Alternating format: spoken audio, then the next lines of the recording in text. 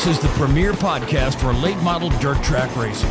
This is Forward Bite, hosted by superfan and actual know-it-all Kyle Armstrong on the Speed Sport Podcast Network. Welcome back to another edition of the Forward Bite Podcast on the Speed Sport Podcast Network. I'm your host, Kyle Armstrong, and man, am I excited today. We've got a really special guest lined up. We're going to talk to Jack Hewitt, and I'm really excited to hear what he's got to say. I mean, that's one of my heroes for sure. He's got a good book out, and the book is called Hewitt's Law. You can check it out and go ahead and listen to this podcast, and you'll hear some of those stories here on the show here coming up. But this past weekend, we had a late model race at the Lucas Oil Series. They were going to have the race Friday and Saturday night. Well, Friday got rained out, but Saturday it was total domination by Kyle Larson. He started sixth, and by lap 14, he was in the lead. The race went caution-free, and he dominated that thing and won by a margin of just over 15 seconds over Devin Moran. Just smoked the field. And Kyle Larson, you know, coming off of the Chili Bowl win the week before, that paid $10,000 to win. He had to be there all week to do that. And then this late model race was $15,000 to win. So the late models are definitely paying some good money. There was a big crowd there on hand, and a lot of people are talking about it. A lot of people's eyes are on our sport right now with late models. So, I think it's a big deal with Kyle Larson running and winning that race. And, East Bay's coming up this week. The Lucas Oil Late Model Dirt Series will be in action Monday, Tuesday, Wednesday, Thursday, Friday, and Saturday. And then after that, going to Bubba Raceway Park. And then following that, the World of Outlaws gets into action with racing at Volusia Raceway Park. So it's a lot of busy racing coming up every night of the week. You're going to be able to watch racing on TV in some form or fashion. So I look forward to getting to see all of that. I'm looking forward to talking to Jack Hewitt. He really needs no introduction, but I'll give him one anyway. 76-time winner in USAC's Silver Crown Sprint Cars National Midget combined, 56-time All-Star Sprint Car winner, and 4-time World of Outlaw Sprint Car winner, and 2001 National Sprint Car Hall of Famer. Jack, he also finished 12th in the 1998 Indianapolis 500 and won the 4 Crown Nationals at Eldora, winning all 4 divisions in 1998 and a bunch of other accolades. But we wanted to get him on the show to kind of mainly talk late model racing. And coming up, we're going to go to the phone lines and we're going to talk to Jack Hewitt on the Forward Bite Podcast on the Speed Sport Podcast Network. Welcome to the Forward Bite Podcast, Jack Hewitt. You got time for an interview tonight, Jack? I got time for another short one, because I don't want to do short ones. I hear you, man. Well, I tell you what, it's really a privilege of mine to have you on here tonight. I've been a fan of yours for a long time, and like I was telling you before we went on, I'm only 29 years old. I never even got to see your race, but you've been one of my heroes, and I enjoyed your book, and I just wanted to get you on here tonight and ask you some questions, if that's okay. I think that's cool, and I'm sorry that I would have still been racing today if I wouldn't have got hurt. I can guarantee you that. Yeah, I know, man. I know you would have, and I would have loved to have got to witness you racing, that's for sure. But we're kind of more of like a late model podcast, and I wanted to ask you some late model questions, if that's okay. That's not a problem at all. Well, Jack, from what I can tell, you got your start in a late model in about 1983 there, and you'd never even set in a late model and go out and qualify top 10 at the World 100 in Charlie Swartz' car. That's a pretty big accomplishment in itself right there. Well, see, Charlie Swartz was our Fonzie growing up, and so when he just, got pretty situated in late models, he asked me if I'd like to drive one of his backup cars. And I said, absolutely. And moved this Hoosier 100 that day. And that's when they get one lap qualifying. And Charlie had 3. It was in the last round, about 20 cars left to go when I showed up. And went out there and never hot lapped it or anything, but we knew Eldora. And I think we'd like 12 quick, but it was still pretty good. Yeah, that's definitely pretty good to get in one for your first time, but you definitely knew the track. You're from Troy, Ohio there, not but about 35 minutes from Eldora, and you grew up going there as a kid. You've seen a lot of races there. I know that's your favorite track. I don't even have to ask you, but I guess tell me some of your earliest memories from going to Eldora. Well, see, when I was born in 51. Well, they opened up in 53, so I was there when they started. And, we was there actually when they had the pits down in turn 3 on the outside. And I only remember a couple little things about that. But just growing up at Eldora, we were the same age as Terry Baldus. And we didn't do a lot together there, but sometimes we screwed around and played around. The only time we watched the races when Dad was running. But, it was a cool place to grow up. Yeah, what about Earl Balch? You got any good Earl stories? Oh, I was telling you about this. My boy, Cody, and he was like, I don't know, 6, 7 years old. And he was playing down in the third turn again with Dean Jacobs, Kenny Jacobs' boy. Or Lee is his name, I'm sorry. And anyway, they're playing and they're throwing rocks over the hill. Well, Earl Baldwin walked up to him and, Earl's always an aggressive with him. What do you boys think you're doing over here? And Cody, my boy, he just quick and he said, I said, don't worry about it. He said, my dad knows Earl Baldwin. And Earl said he had to bite his lip and walk away. I mean, he was just laughing so hard. He said, don't worry about it. My dad knows Earl Baldwin. That's great. I remember reading a story there in your book about stealing an ambulance one night, if you can tell that one. Well, what happened was my dad would drink a little bit. Well, he'd drink with Earl even. But anyway, after the races, we went up with a guy that was Steve Victor, Nick Wynn, Dad, myself, and Glenn Caldwell. Well, Glenn Caldwell had to go to work the next day. And Dad was always saying, well, go ahead, we'll get a ride home. Well, the time Dad finished drinking, there wasn't nobody left there to take it home. So, and they had a 2-day show, they ran Saturday and Sunday. So I thought, well, if we're going to sleep something, I just got in the back of the ambulance, laid down in the bed. And Steve Victor, he just sat down in that little jump seat next to it. And Nick Wynn, he got in the passenger side. That only left the driver's seat open. Dad got in there, and the key was in the daggone thing. And so we took it home that night. We lucked out because he found the light, but he never found the siren. I bet that was a heck of a trip. Oh, my gosh. And Dad said the next day, he said, well, do you want to go with me to take it back? I said, that's when you get my back turned off the bed. And then Earl Baldwin's brother-in-law, Jim Renderly, said, Earl, the ambulance is gone. And Earl said, well, Don here. He said, Don must have taken it. He said, well, he ain't allowed to take that home.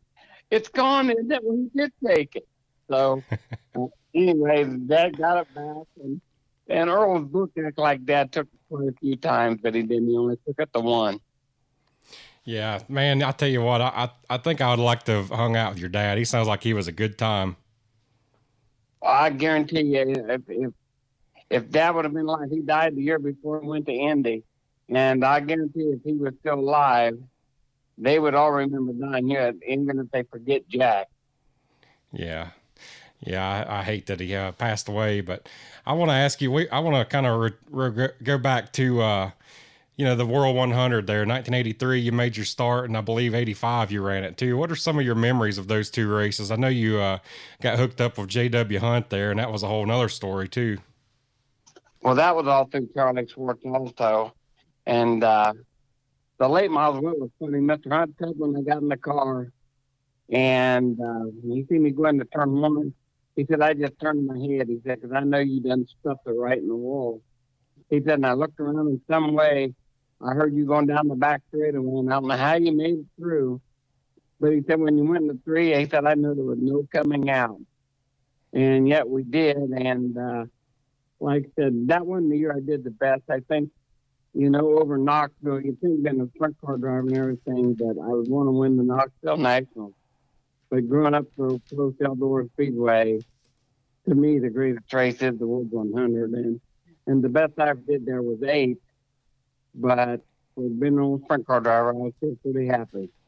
Yeah, and I guess you'd fast forward a little bit there. You actually started on the pole in the 1994 inaugural Dream 100, but that one didn't go as you planned.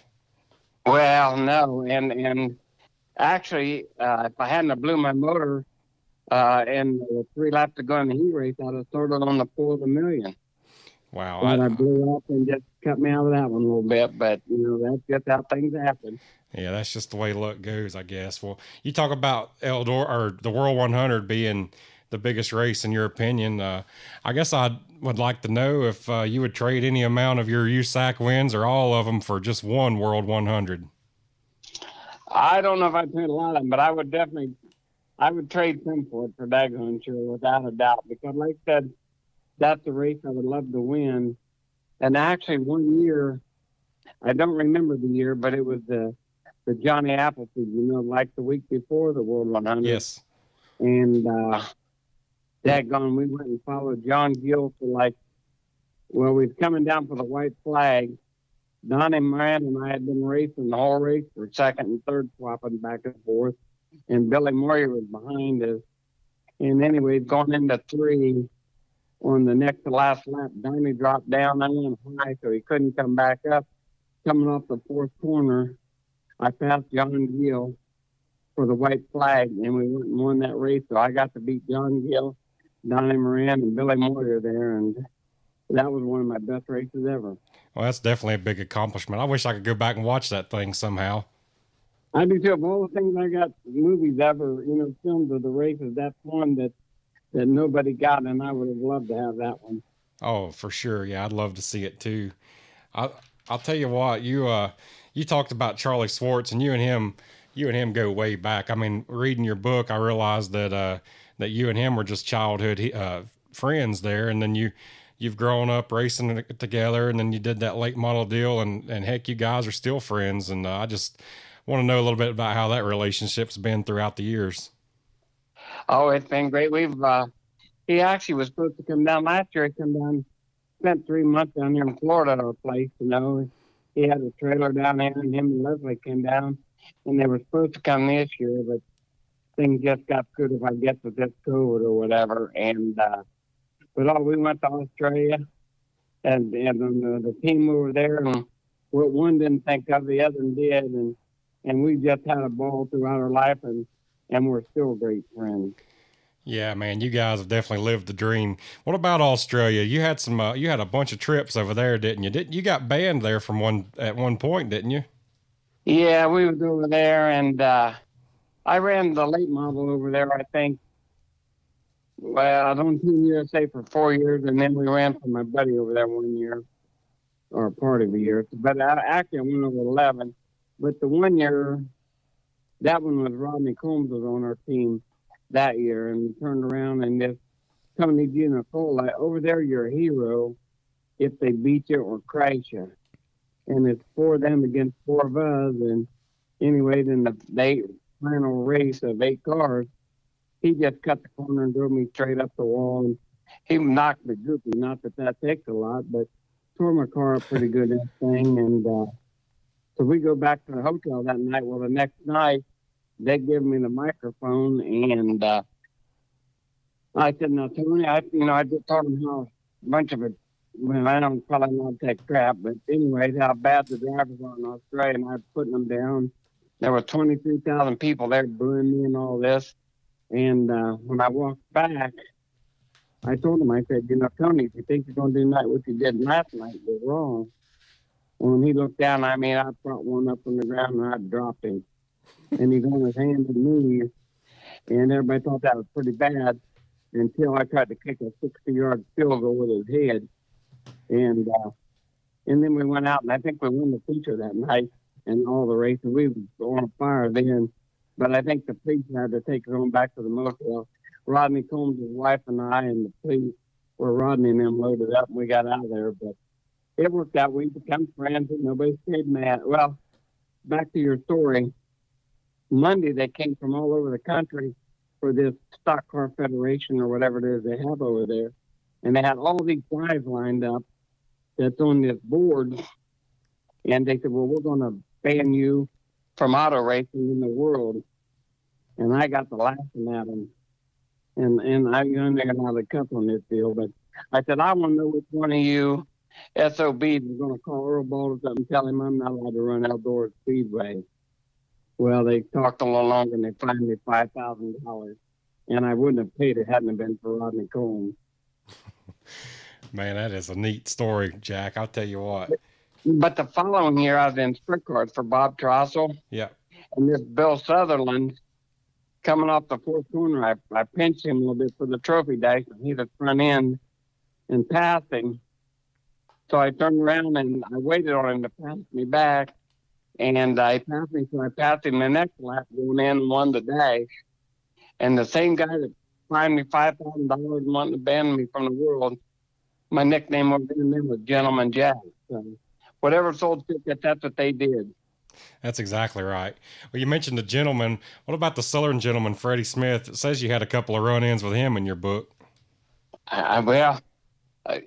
Trust me, I'm going to be nice on this radio and just say he's an a-hole. But trust me, he's a lot more than that. Everybody said how nice the guy is.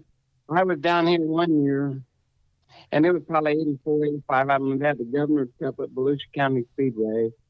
I had 3 laps to go, and he spun me out on purpose. And then we went to Eldora, and he spun me out twice in the same heat race. And he got me one other time, and it was just bad. I mean, if I'd have got my hold of his neck, that thing would still have a kink in it. Yeah, man, I hate to hear that. That was I tell you what, Freddie Smith was one of our heroes down here around this area. We're from Charlotte, North Carolina area, and I got to see Freddie race a whole lot. And I never seen him do anybody wrong, but it sounds like he didn't do you the right way.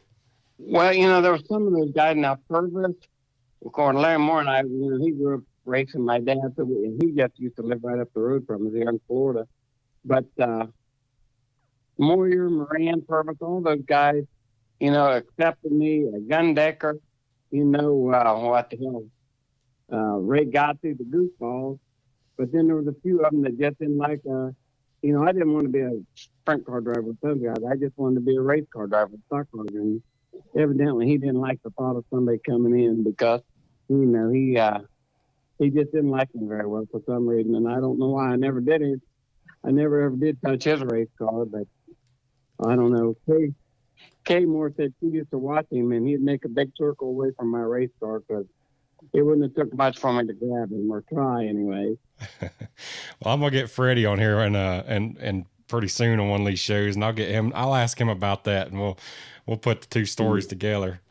Well, if he lied, if he don't say that he did those 4 things, call me back because I'll call him a liar to his face. Well, I got witnesses. What we'll do when you have him on there, you have him call Larry Moore's wife also. All right. Yeah, what we'll do, we'll put him on a conference call. We won't tell him, but we'll put you on there and let y'all both talk. Yeah. Well, you got to tell me what I'm allowed to say and what I'm not allowed to say because you might have to have a beeper on that baby. Oh man, that's gonna be gold if we get that going. Truthfully, I ain't got time to be mad at anybody today. I know that. Yeah. One time broke my wrist, but I ain't got time to worry about them people anymore. I'm having too much fun. I'm not gonna let them drag me down. I agree with you, man. I just seeing what you thought of him. You're speaking of having a good time today. You're down in Florida and just enjoying fishing, ain't you? Yeah, Jody and I went out today, my wife, and of course she outfaced me, but I'm used to that. She always does. But it don't make no difference. We're still out there doing it. Well, Jack, I was going to ask you what was the biggest difference in driving a sprint car versus a late model? Well, if you ask any of my owners from Charlie to Rick Callahan to Tom and Paul Kessler, it was fenders because you had to have bigger holes to go through, and I think I thought it was in a sprint car a lot of times, and I was hard on the fenders. But to me, I didn't care. If it had a steering wheel on the gas pedal, I wanted to drive it. You drive off the right rear a lot more, though, don't you? Yeah, I like a lot of right rear in the sprint car, so it wasn't a big change for me. It made a big, as long as it went off the corner, I was good. I didn't care. I hear you. Well, let's see. I was going to ask you too. What about you're more of a dry slick track guy than a tacky track, from what I've heard you say in the past. Well, it started out when I was young. I was a cowboy, and I busted my butt a lot because I was braver than dirt, And I think if you look in any of the older drivers, they all get better dry slick because when you have to slow down to go faster, you get smarter, and I just think that comes with years of experience. And so my later years, definitely I did better on the dry slick racetrack. Well, 10-4.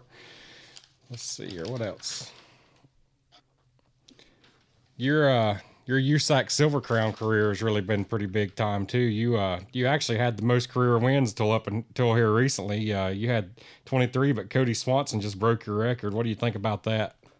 Well, the thing, and I ain't making no excuses. Cody's definitely got the record, and I'm not taking nothing away because he's a super little dude.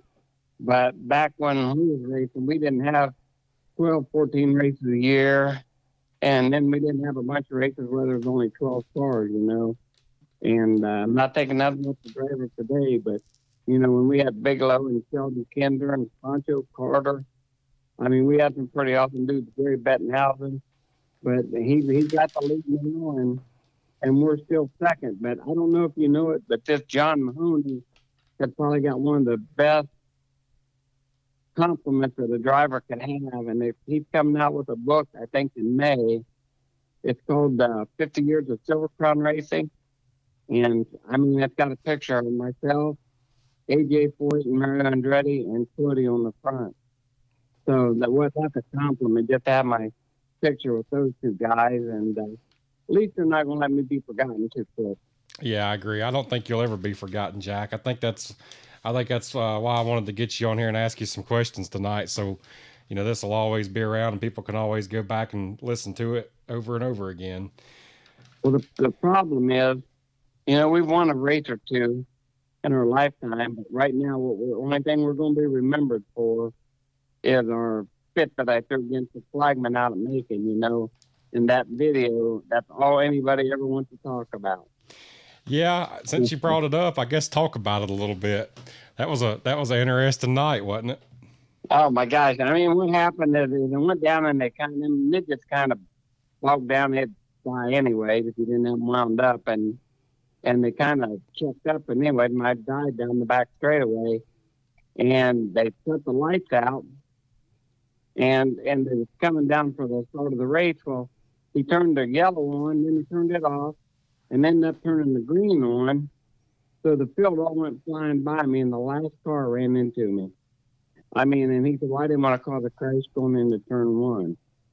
So now, the only thing I did, I was so mad that I went to the side of the grandstand that didn't have the steps. I went, and I mean, I'm calling him everything you could call him, trying to get hold of him if I could. And Bill Curry, the USAC guy, he said, Jack, if you call him one more name, I'm going to charge you $50. Well, $350, he quit charging me. And so then I'm walking back to pit, and D.O., Danny Laycock, gets a hold of me. And you know me, I'm not really good at censorship. So my mouth took off running, and I banged the wall a couple times, I think. Well, that definitely was a classic video. I watch it all the time. Well, that's what we're going to be remembered for, I guarantee you. Oh, yeah, it definitely is. But that was probably the greatest interview of all time in racing. Yeah, well, I don't know. Like I said, I got to live with it because I did it. So. Yeah, you may not think so, but I'll tell you that it is. Yeah.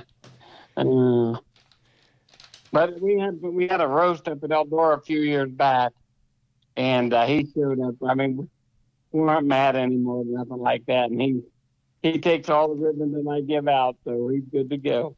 There you go. That's pretty cool that you told that. Yeah, it was over with. Like I said, the bad thing, that's all we're going to be remembered for. Well, there's a picture that goes around out there too a lot of times on Facebook, and I've seen it come up. And you probably know what I'm talking about, but it looks like at one point there you had a 63 late model with a Bob Hampshire Silver Crown fuel cell in it, and I was just wondering if that worked. Where was that picture taken, and if you can tell us a little bit more about that. I tell you, I can't remember the year, but it was probably 87, 88, somewhere in there. And it was at the World 100. And what everybody laughed at when I pulled in, even though it looked cool in there, they all laughed at it. And we qualified really well. because, back then what they did, they qualified on methanol and then switched to gasoline for the 100 lapper. Well, then they all got to laughing. Well, then they got to thinking, now, wait a minute. He's going to be on, he's going to have all that weight, but at the end of the race, we're going to be on gasoline and he's going to be on methanol. Well, anyway, they outlawed it after that. It was no longer, the next year it was in the rule.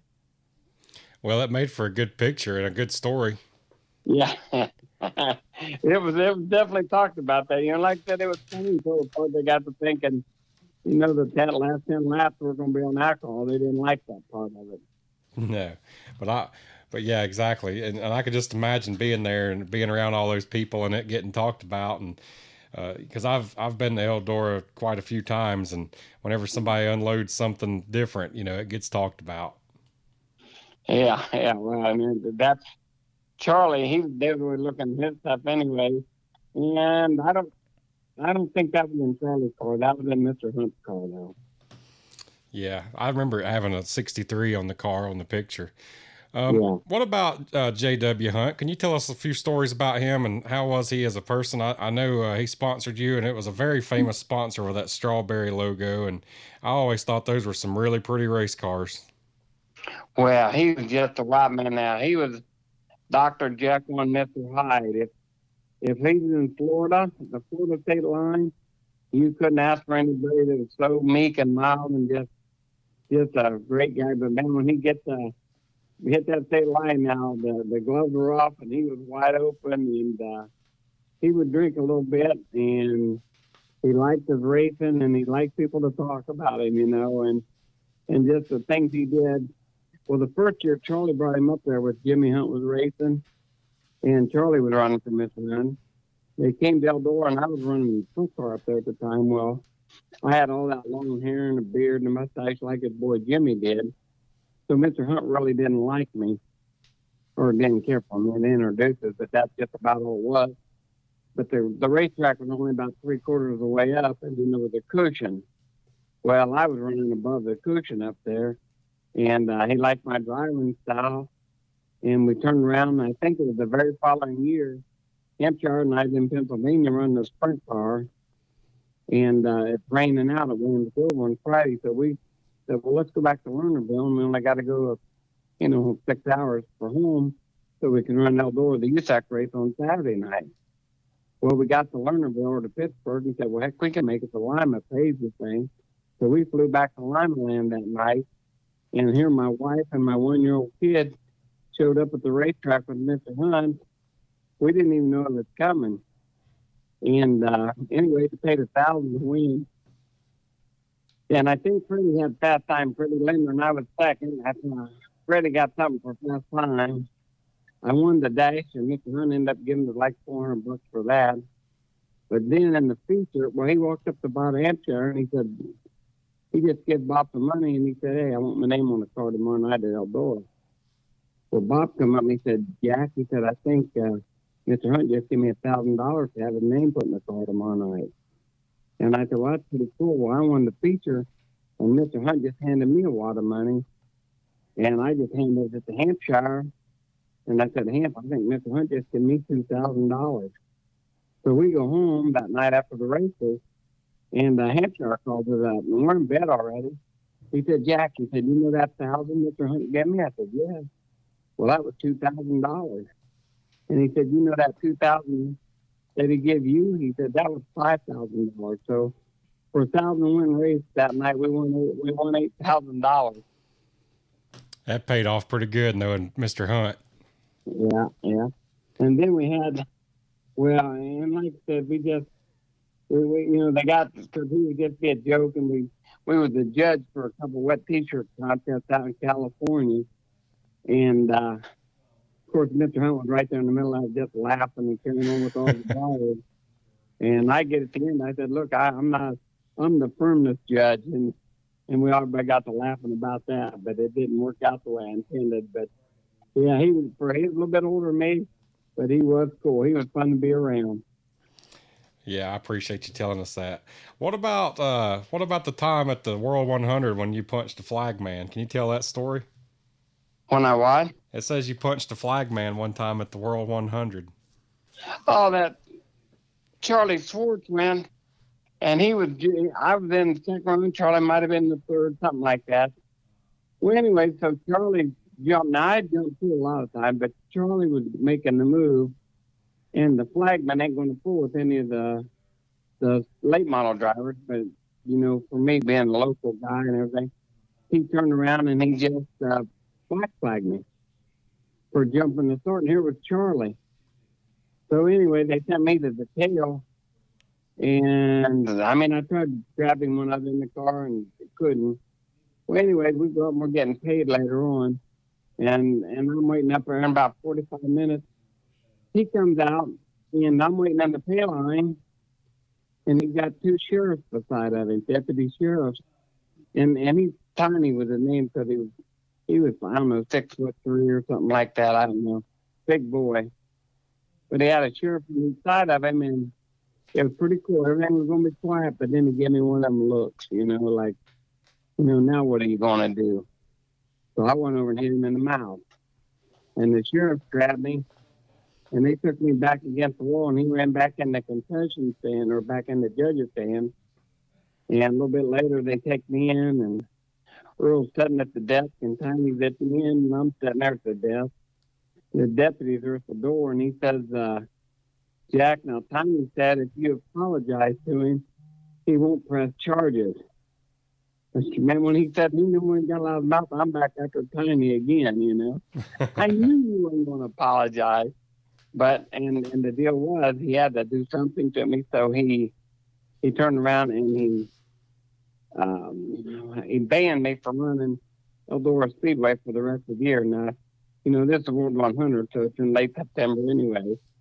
And what it was, he banned me for any of his weekly shows, which I think there was one. But like the All-Stars or the World of Outlaws or USAC, I was allowed to run them. So he penalized me, but he really didn't. But you didn't get to run the 4 Crown that year, did you? Yeah, like I said, he just banned me from the weekly shows, which, like I said, I think okay. there was one of those. I got you. He had his way around things. He was the boss. Yeah, it sounds like it. That sounds like a lot of fun, though, just hanging out with them cops and BSing with them all night. Oh, they thought it was fun after a few minutes. I said, that's $32,000 to win. I said, people kill people for a lot less money than that. So then we just got to talk, and then they understood a little bit more. Well, what about the 4 Crown at Eldora? That was probably one of your most shining moments in your career in 1998. And you'd won a lot of races there before, but you'd never won all 4 of them in one night. I guess 1998 would probably be one of the highlights of your career, wouldn't it? Well, absolutely. To run Indianapolis and then the 4 Crown, that was the highlight of the whole year, just about for us. But to win all 4 of them in one night was just, you almost had to pinch yourself. You couldn't believe it was true, because I didn't figure anything. Now, we'd won two divisions 2 or 3 times at the 4 Crown, but nobody had ever won 3, And so after I won the modified race, I already figured that's good because nobody had ever won 3. Well, then we went and won the Silver Crown, 50 lapper team of that, and made it 4. And it was just an unbelievable night. The hard part to believe is 2 o'clock in the morning, all the fans are still in the front straightaway, and that old tight Earl Bowles went and shut the lights out. What a creep. Well, Jack, you were talking about winning the 4 Crown, and one of the things you brought up there was the fans. I know you've really been big about your fans over the years and signing autographs and hanging out until they're all gone. And you hear a lot of people talk about Richard Petty doing that, but I think you're famous for hanging around and meeting the fans too. Well, win, lose, or draw, we was always there, and we was always one of the last ones to leave. We won a feature one night at Gas City in the car for the Indiana Speed Week, and they charged us like $25 for a pit pass back then, which was unheard of. 15 was a lot of money, but this was like $25, and I was hot. So when we won the feature, instead of just turning around and stopping up on the front straightaway, getting your picture taken, and then getting all that advertising, I just did a kind of U-turn on the back straightaway and drove around in front of the crowd, waved at them, and just drove back to the pit area. Well, Jiggs, the guy that sponsors the race, promoter, he came up to me after the feature, and he said, "Hey, can I get you to do me a favor?" And I said, "Well, absolutely." He said, "Well, I want to congratulate you on winning." He said, "But do me a favor and don't never come back there again." I said, "Hell, I can't afford to come back here unless you charge too much money to get in." But it ended up that he had to finally come down, and he said, "Look, could you go get paid? My wife wants to go home, and you're the last one to get paid." But I was there for all the fans until the fans were gone. And on the way down and back, we become good friends, and he forgot all about me not stopping on the front straightaway.